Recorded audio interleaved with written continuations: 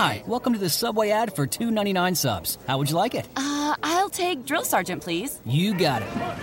All right, now listen up. I want each and every one of you to drop and give me a 6-inch meatball marinara, cold cut combo, veggie delight, or Black Forest ham on your choice of bread with any veggies you want for just $2.99 each. Sir, yes, sir! Subway! Make it what you want at participating restaurants. Additional charge for extras plus applicable tax. No additional discounts or coupons may be applied. You'll do it right to grow the best garden you can. Lowe's does it right, too, with savings on Miracle-Gro potting mix with fertilizer to help you get growing. And grow plants twice as big versus unfed plants. Pick up a 50-quart bag now for just $10. Plus, get Bonnie 2.32-quart vegetables and herbs, 3 for $10. For a garden that's worthy of showing off, do it right for less. Start with Lowe's. Offers valid through 6/5 while supplies last. U.S. only. Excludes Alaska and Hawaii. Fellas, I'm ready to get up and do my thing. I want to get into it, man, you know. You know I'm the man, don't you? Can I count it off? 1, 2, 3, 4. You're listening to the Church Politics Podcast with Michael Ware and Justin Giboney, where you can get in-depth political analysis from a Christian worldview. Transcend partisanship and political ideology with us as we seek true discipleship in the public square.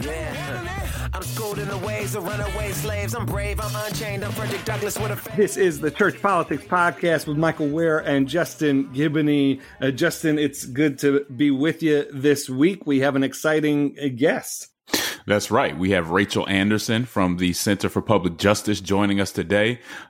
She does a lot of work, a lot similar to what we're doing, but she's going to be here to talk about paid family leave and why paid family leave is so important to Americans and a policy that we should all be getting behind. You know, next week we'll dive into all of the latest and greatest or not so great from current events. But I hope our listeners will appreciate more extended conversation on a specific policy issue that we try and bring you from time to time, just to kind of zoom out a little bit from the weekly fray and try and have a conversation that maybe gives us all something to think about. It gives us all something to put our eyes on in the midst of political craziness, including. And we won't talk about this too in depth, but there was a giant Trump baby balloon over the city of London this week, and so I think that's a pretty good avatar for the level of political discourse that's happening right now. But this episode is going to be a break from that. So we're going to have again Rachel Anderson. Rachel is the resident fellow with the Center for Public Justice. I've known Rachel for quite some time. She helped set up the faith coalition to speak out against predatory lending, and then. Before that, she was the executive director of the Boston Faith and Justice Network. So, and we talk about this a bit in the interview, but Rachel is really an example of someone who has combined her faith, and her faith has motivated her to deal with public issues and public things. And we hold that in high esteem here at the Church Politics Podcast. Justin, anything else that our listeners should know before they listen in on our conversation? Not really. Just pay close attention. The Center for Public Justice is an organization that you should keep your eye on, but she's going to give us a lot of good information on paid family leave policy and some principles that should be in whatever policy is chosen by our legislators. Well, folks, we're going to take a very quick break, and then we'll be back with Rachel Anderson. This is the Church Politics Podcast. This is the Church Politics Podcast, and Justin and I are thrilled to have with us Rachel Anderson. Rachel is a resident fellow at the Center for Public Justice, one of our favorite organizations here at the podcast, where she leads the Families Valued Project. And we're just honored to have you with us, Rachel. Thank you so much for joining. Thank you for having me. we know it's a big week for you, big week for the Center for Public Justice. This week, you're releasing a new report called Time to Flourish, Protecting Families' Time for Work and Care, which examines the growing pressures on family time through historical and theological frameworks. And this report comes on the heels of a U.S. Senate panel on paid family leave. Rachel, tell us a bit. Justin and I had the opportunity of attending a session that Center for Public Justice put together that contributed to the making of this report, with religious and social service leaders talking about issues of paid family leave and workplace flexibility and the family. Tell us a bit about this report, what went into it, and really why you were drawn to this work. Sure. So the report has been about a year in the making. Last fall, Caitlin Beatty and I, Caitlin is has a writer and has been editor with Christianity Today. We got together and started to talk about how Christians can address what is known commonly as work-family balance or work-life stress, but particularly wanted to think about that through the lens of family.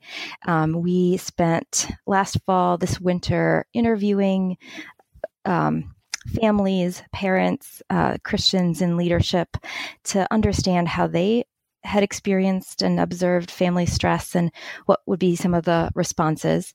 And then that round of interviews, along with some theological reflection and historical reflection, all went into the making of this report that we're releasing this week. And it talks about, again, this challenge of work and family life, how it affects families, and particularly those who are less resourced and working in low-wage jobs, asking the question, how do we honor and support all families? I'd love to share, even further back, there's work that the Center for Public Justice has been doing in thinking about this question, even starting with CPJ's work on welfare reform and the supporting of working families back in the 90s. It's incredible. Rachel, you spent, obviously we want to talk more about the report, but just to talk about you a little bit, you came to CPJ after being at the Center for Responsible Lending. Previous to that, you were with the Boston Faith and Justice Network. So you've been in this sort of faith and public policy space for a long time. Tell us a little bit about what drew you to this space and kind of what the just how you view your your career so far. Kind of what does that look like being at the intersection of faith and public policy? Well, truly, the first thing that drew me to it was the Bible. I grew up in the church and learned a lot of scripture, and it became really clear to me that God cares a great deal about what I think I'd now say human flourishing and the well-being of all of His creation. And that includes how we live together, how we, how we seek justice for each human person.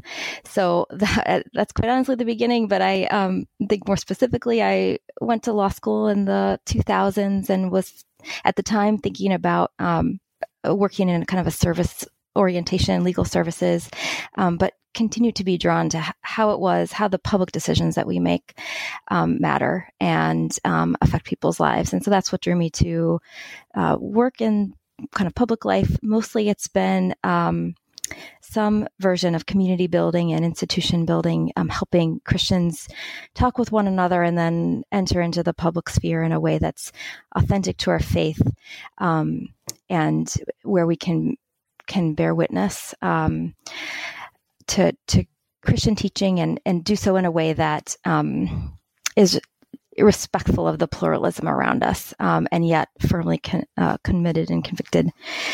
the work I did just prior to CPJ was in organizing faith leaders to address predatory lending, and in particular payday lending, which means very high cost loans, often targeted at very low income households and communities, and saw the ways that could be really destructive for households, would keep households from building wealth and building assets.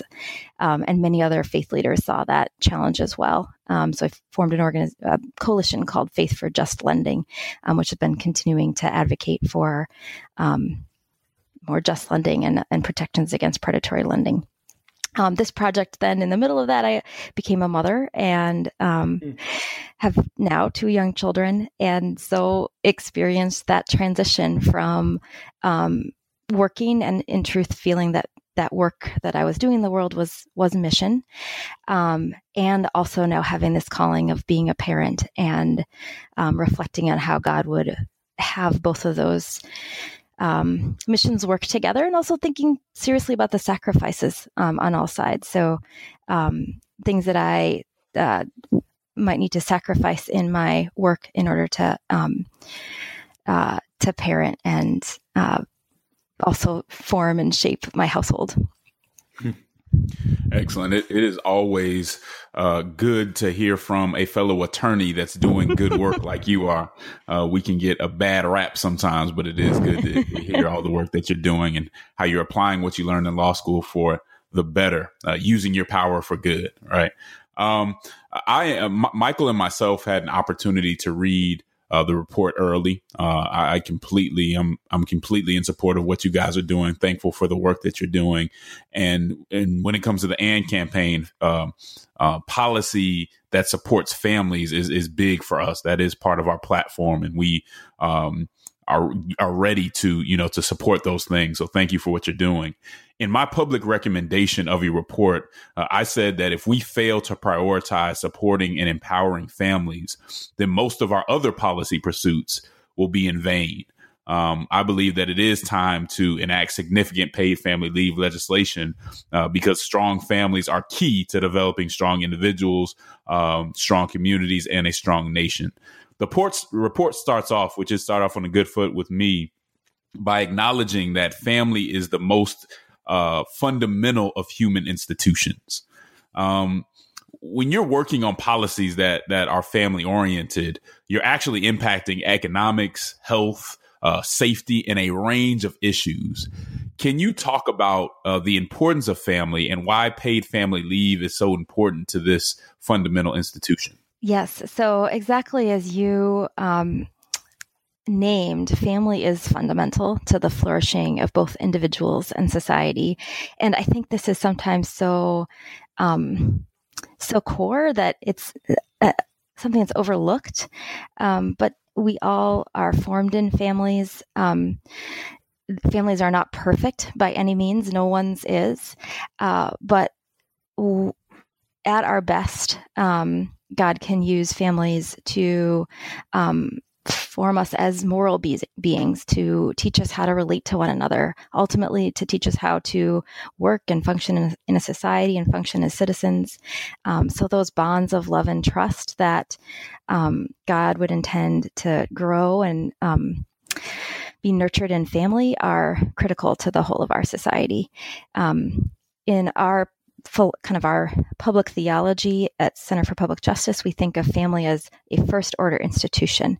So it's so important that it deserves respect for and protection from other institutions in society. It's so foundational. So that's really where we begin. Excellent. I mean, it's so important to understand that foundation. So thank you guys for bringing that out.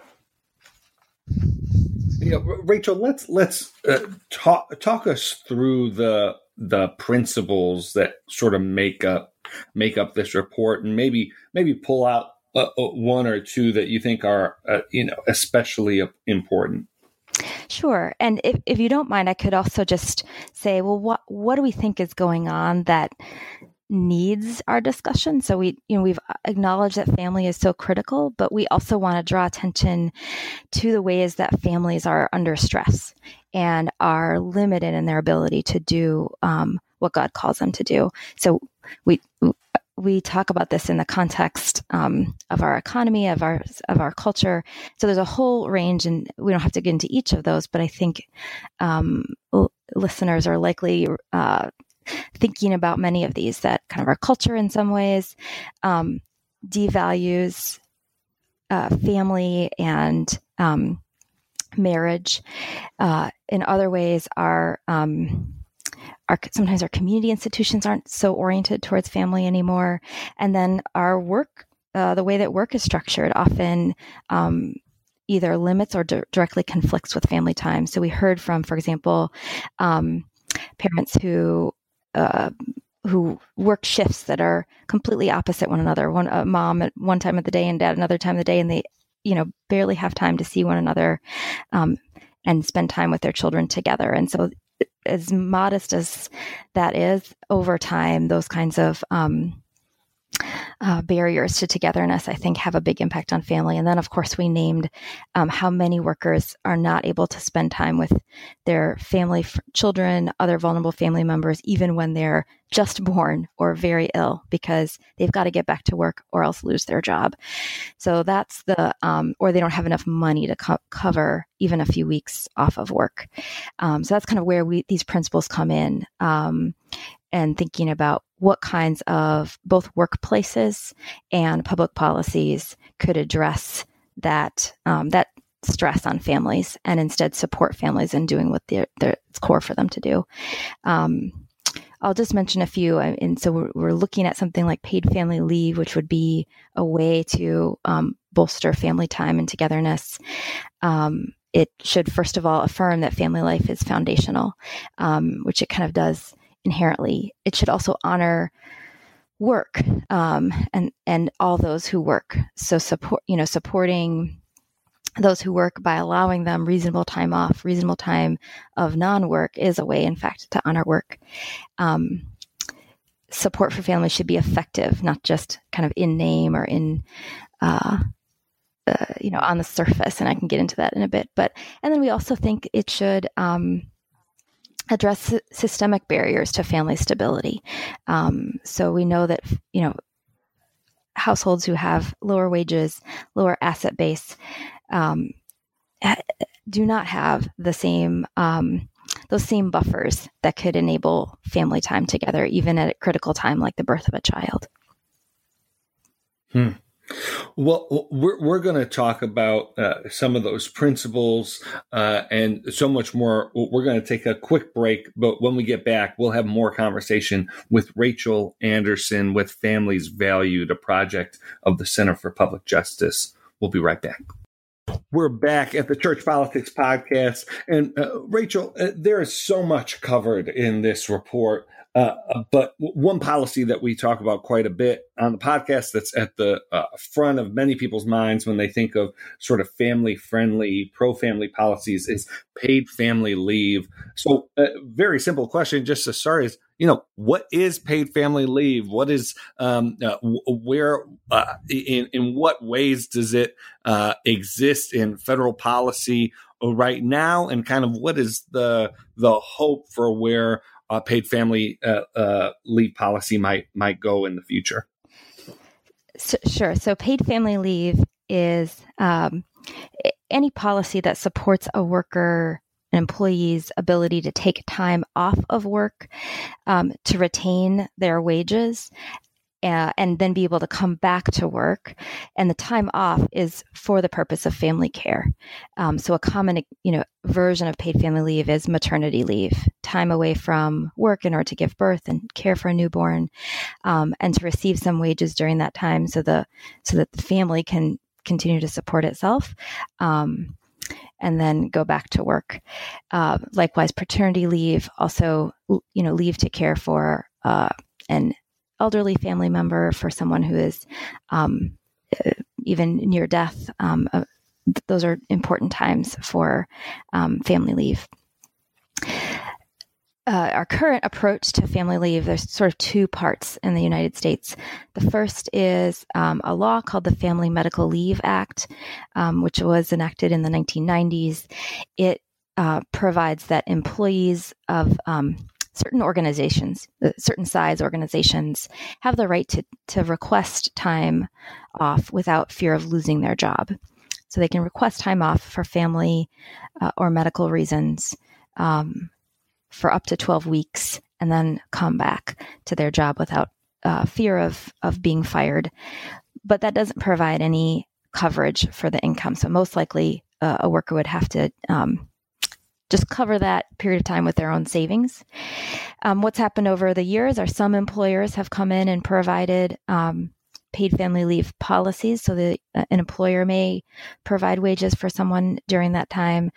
There are a couple other mechanisms, short-term disability. Some employers let folks use their vacation or sick days. And so you can kind of cobble together something. But on the whole, it results in a situation where roughly 60% of the workforce has this right to take time off up to 12 weeks. But the amount of pay, it widely varies. Often well-paying jobs offer a well-paying leave, and low-wage jobs provide no paid family leave and often very few sick days, short-term disability, all that other stuff. So lower wage workers really won't have that opportunity for paid time off. And the data shows are just much more likely to not take time off and not be able to spend the time they want to spend with their family, even a newborn. Yeah. Now, we certainly on this podcast and with the AND campaign want to affirm the importance of work and the dignity that comes along with work. But when it comes to paid family leave and the way that Americans look at work, it's true that we're pretty far behind other countries. Is that right, Rachel? That's true. Many, many other countries have some version of a paid family leave, particularly for maternity and paternity leave. Right. Can you provide us an example of that? Because, in reading the report and just interacting with you guys, one of the things that broke my heart and almost brought a tear to my eyes, just hearing mothers within days or weeks of having a child going back to work. Can you give us an example of how other countries treat this issue? So other countries, many have some public system of paid family leave. So when a child is born, for example, in the UK, the parents can apply for this paid leave benefit. It covers, I can't tell you the specific weeks, but it covers a good portion. And they even have a way that it can be divided in different ways between two parents. But it covers like a good portion of the first year of a child's life. On average, other industrialized nations, parents are able to spend 18 weeks, or mothers in particular, are able to spend approximately 18 weeks at home with a new child. In the U.S., our median time at home is 10 weeks for a mother and 2 weeks for a father, and those aren't necessarily paid weeks. And so for parents who aren't paid for that time and can't afford to take the time off, it's even much lower. We've got 20% of new mothers who return to work in just a few weeks, like 4 weeks after giving birth to a child. Wow. Now, Rachel, there's been a lot of talk over even just the last couple of weeks. The New York Times had a significant feature on parents or adults delaying having children. We know that the fertility rate has gone down, and so I'm thinking politically for a moment. The conversations about policies like paid family leave and other pro-family policies seem to be more in the conversation, and yet demographically and sort of in terms of constituencies, it would seem like there might be a growing tension between these policies and the fact that a family life is changing in this country so significantly. So can you talk a little bit about whether that's a concern for you in getting these policies enacted, and sort of what is the case that you would make to a voter in their 20s or early 30s who doesn't see starting a family, getting married, having kids in the sort of near-term future or ever for why these policies make sense and should be something that they support. Well, as I recall that article, one of the reasons provided for delaying marriage and family is the lack of I don't know that folks articulate it as a paid family leave benefit specifically, but some of these economic worries are one of the reasons. I think that starting a family it doesn't feel present to folks. So that may be part of it. And as we kind of honor and acknowledge God's intentions for families, that's how we talk about it within faith communities, and just as a public honor the virtue of family life. It may be things may look different.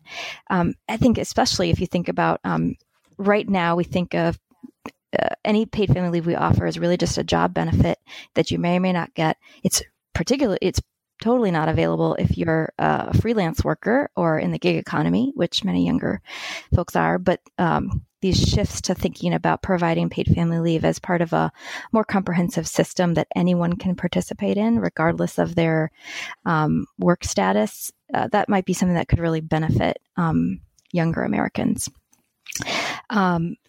The other thing, I heard something really interesting that recently that 20% of millennials are caregivers for someone in their household. And that may be an older relative. It just means they have some caregiving duties.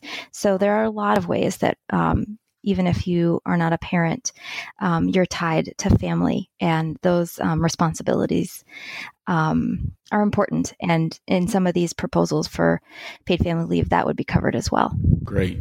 Now, you know as well as I do, Rachel, that it is rare to get the parties these days to agree on anything. That is just a rare case that on any subject we can have agreement and support. In this case, when it comes to paid family leave, polls show very strong bipartisan support for some sort of paid leave policy, with 71% of Republicans supporting the idea and 83% of Democrats supporting the idea. Now, the devil, of course, is in the details, and you still have to work out a lot of different things to make that come together. But that is promising. Can you tell me why you think? Two questions: why do you think that this has bipartisan support, and what issues? On what issues do the parties conflict the most when it comes to paid family leave? What's keeping us from getting that policy done? Mm-hmm. There are many overlapping reasons to support something like paid family leave. I think that's a big reason why there is bipartisan interest. As we've been talking, there are the family supportive reasons. This way that it can bolster family life. It also supports workers' attachment to work, which benefits households. So as parents are able to work and then take the time off and come back to work after a period of leave, they're more likely to stay with that employer. For low income and low wage jobs where there's often a lot of churn, workers are more likely to stay in the workforce rather than just kind of get frustrated, frankly, with an employer that in a job situation that doesn't allow them time for family care. So all of that work attachment is good for the economy, good for business, good for workers, and then also in turn good for families as parents and others are able to sustain a wage. So those are some of the reasons why there's bipartisan interest, I think. And then I should also mention it's good for health. It's good for public health. So a lot of the data is about children soon after birth, and there it's pretty clear that health outcomes for children who have had time, close attachment time with a parent, have been able to nurse after birth, their health outcomes are better. And for parents, their health outcomes are better as well, particularly for mothers.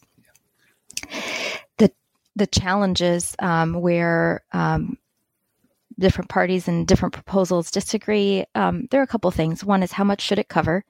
Are we talking about an overall, essentially, family leave plus disability program, or Is it more family leave, caregiving leave, or just maternity, paternity leave? And then how is it covered? How is it paid for?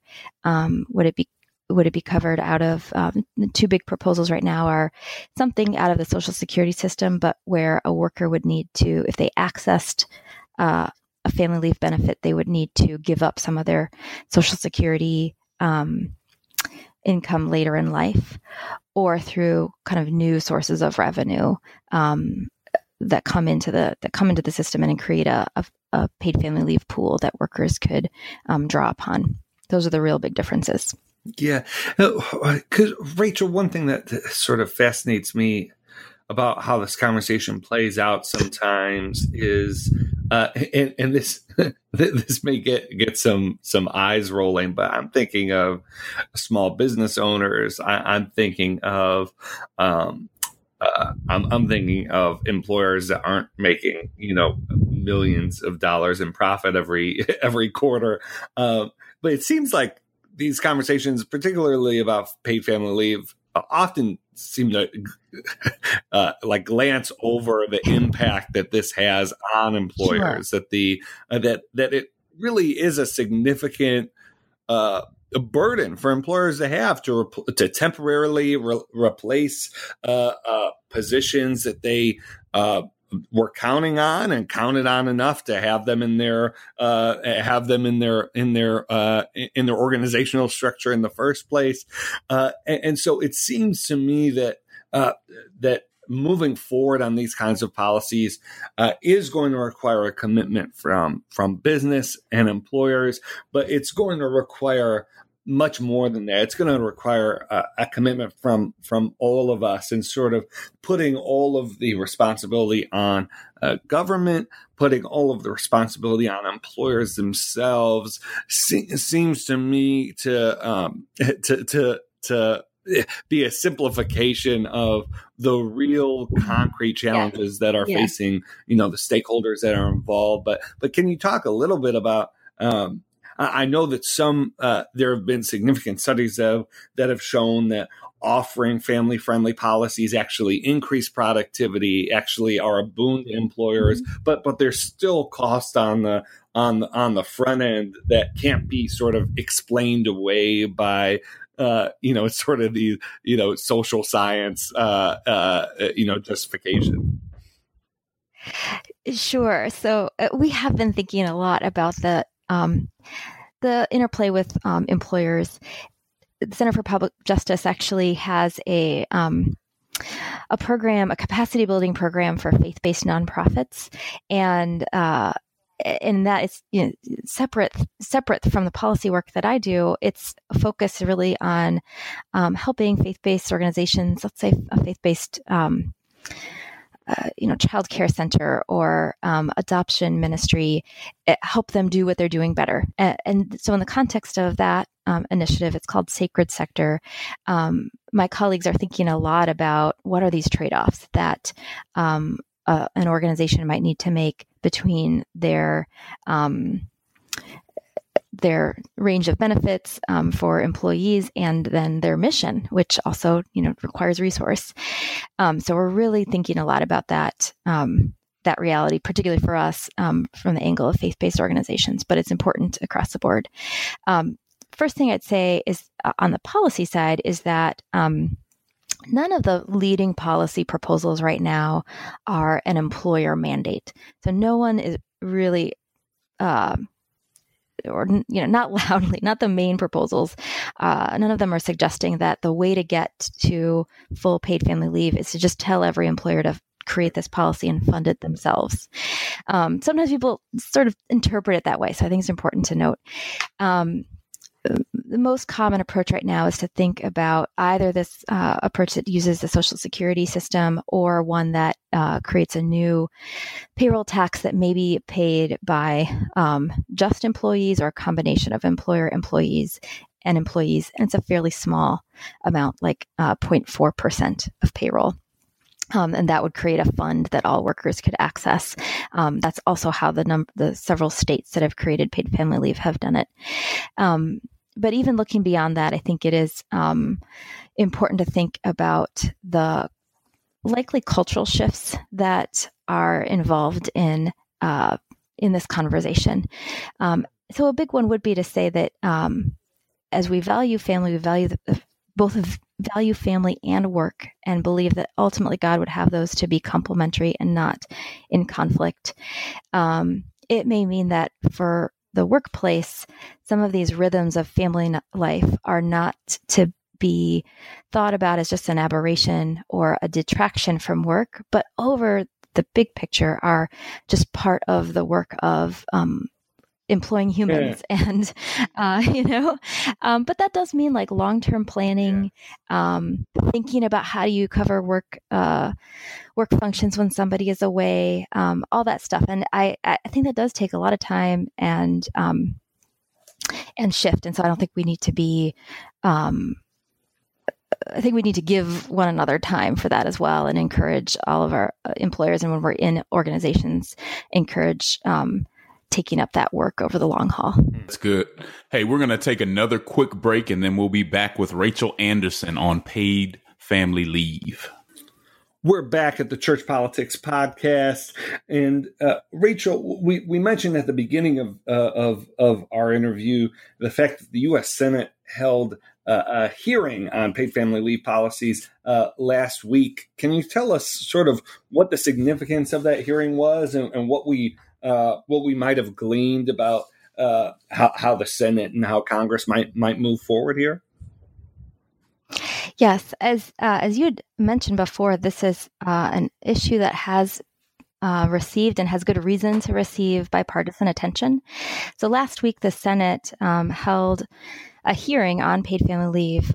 Both Joni Ernst and Kirsten Gillibrand testified, two senators, one from Iowa and one from New York.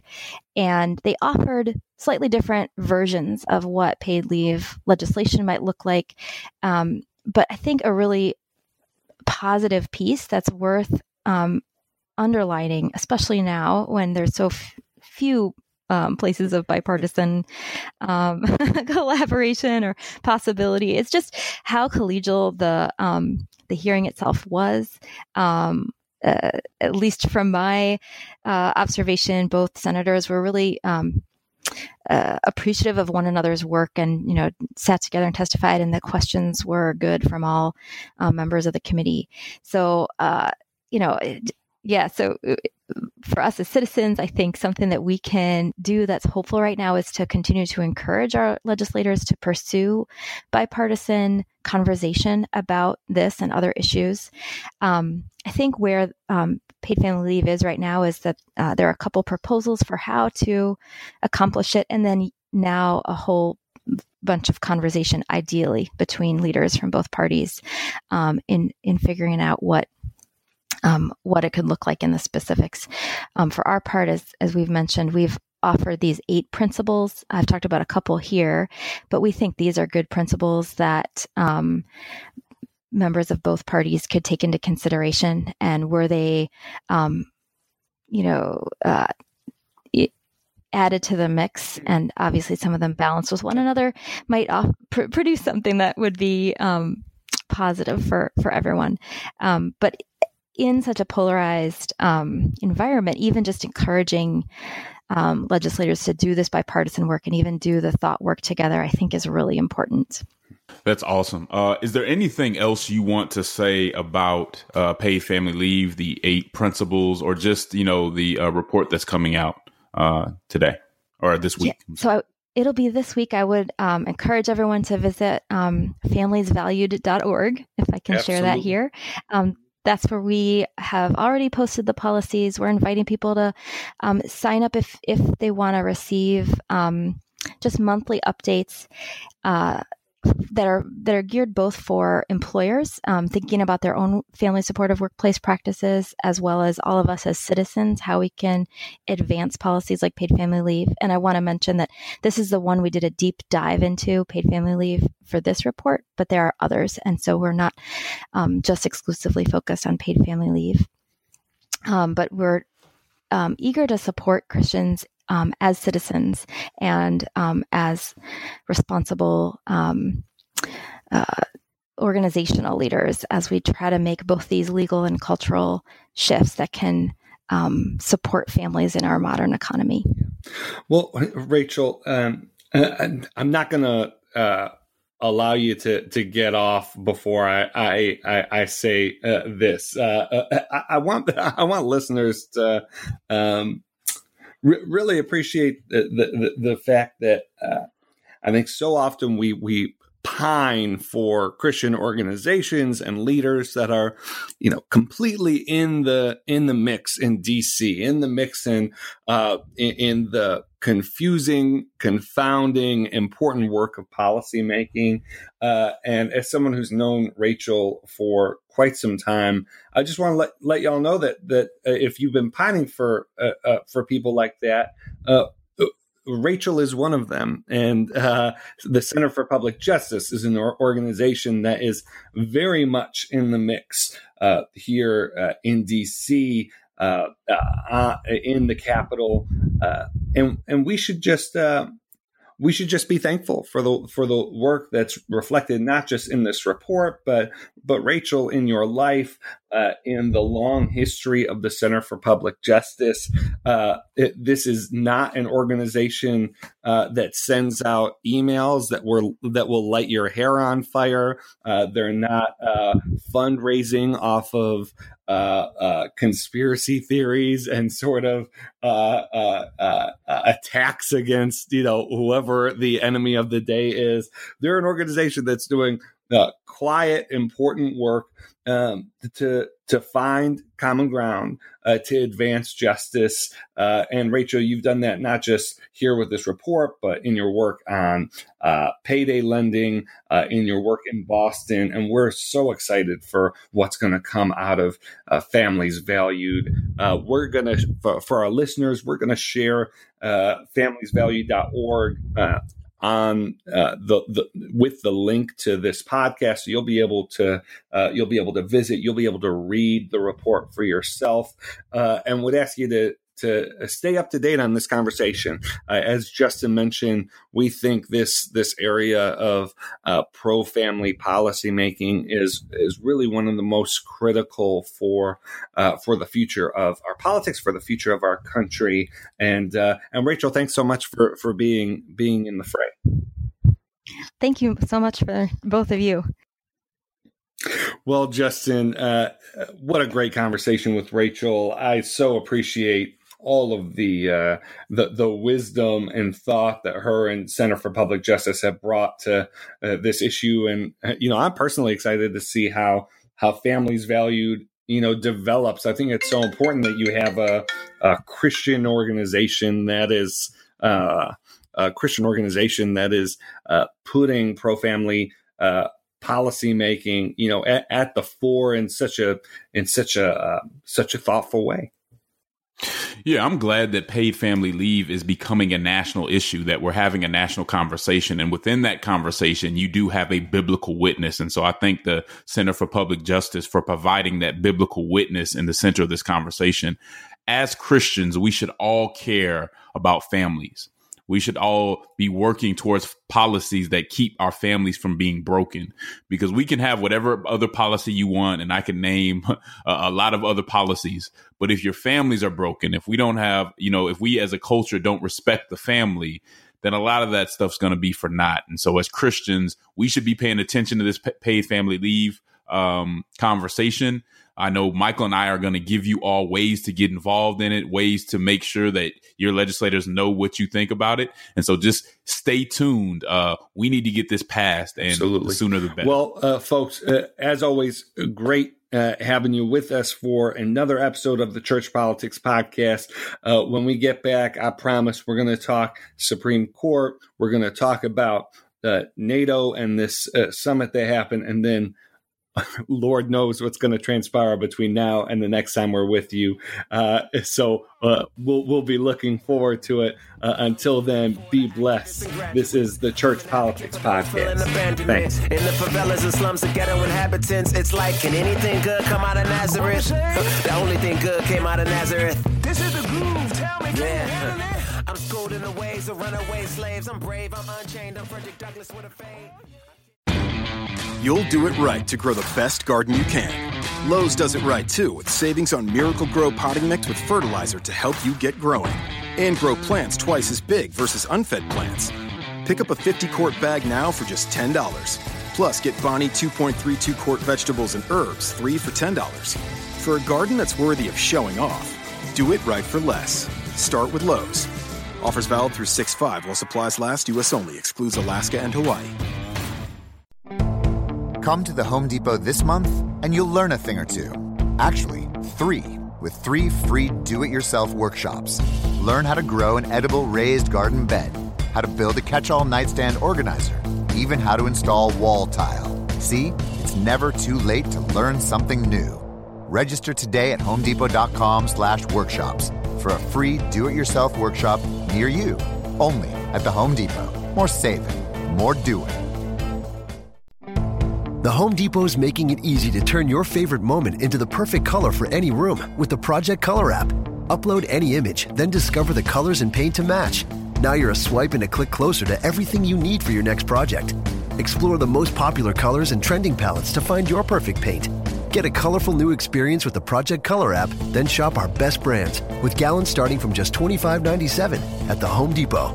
More saving, more doing. U.S. only. See store for details. E-cigs don't burn tobacco leaves, and they come in lots of flavors. That's what tobacco companies tell you. Here are 3 things tobacco companies don't say. 1. Many teens don't know their flavored e-cigs have nicotine. 2. Nicotine is a poison that can rewire the teen brain. 3.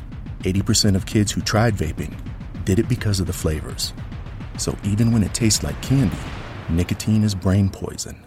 Go to flavorshookkids.org for more.